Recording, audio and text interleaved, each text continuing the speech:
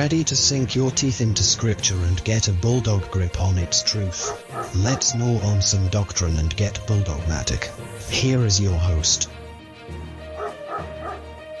And so we have the resurrection of Christ here, and I would just say that this is one of the crowning, even in Mark's gospel, as he saw, this is one of the crowns of Jesus' deity, is that he raises himself from the dead. He is raised. Now you say, was he raised by the Father? Did he raise himself? Was he raised by the Spirit? And the answer is yes. Yeah. And if you don't understand the Trinity, or you don't believe in the Trinity, I would encourage you to keep studying the Scriptures and how the Trinity is presented and how the language is presented, and then you'll see that we just have to say things the way they are presented. And that's one of those situations. But you say, well, why is this a claim to deity, or why is this a seal of his deity? Many people in the Bible have been raised from the dead. You think about Lazarus, okay? Lazarus was raised from the dead, and so is that a claim to deity for him? Well, no, someone raised him. Jesus raised him. But even in the Old Testament, you have where Elijah would lay on a child and try to breathe life into him and pray. 3 times he had to do this, and eventually that child was raised from the dead. Now, is this a claim to deity for Elijah?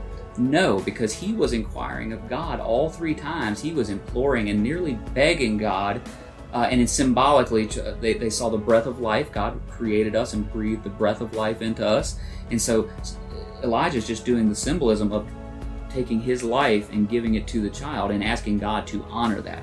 But he has to do that multiple times. There's no commanding of the dead to be raised like there was with Jesus. And in this case with Jesus, he says that he raises himself. Now, I thought you said that the Father raised him. Yes, true.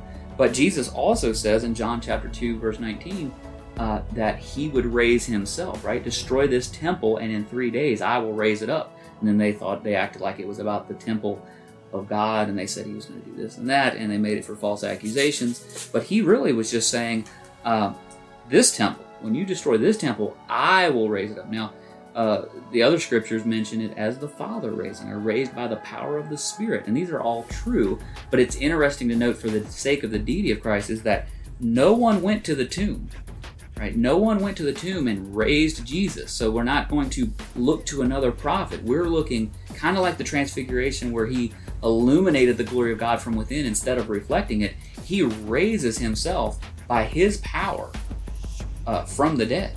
Right. So this is and apologists do this a lot, and it's just I like it. I agree with them to an extent, but it's nitpicking.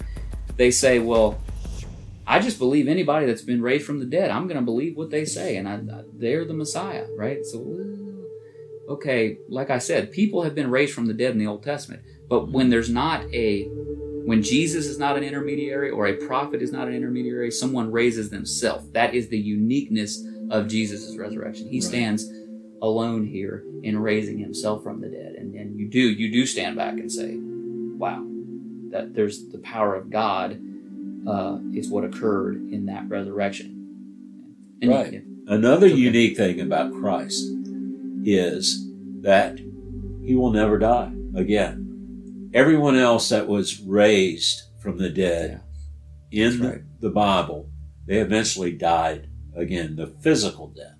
They died again. Christ ascended into heaven, sits at the right hand of God the Father, and intercedes for us and lives to this day. That's right. To this day. That's right. Jesus is alive today. That's right.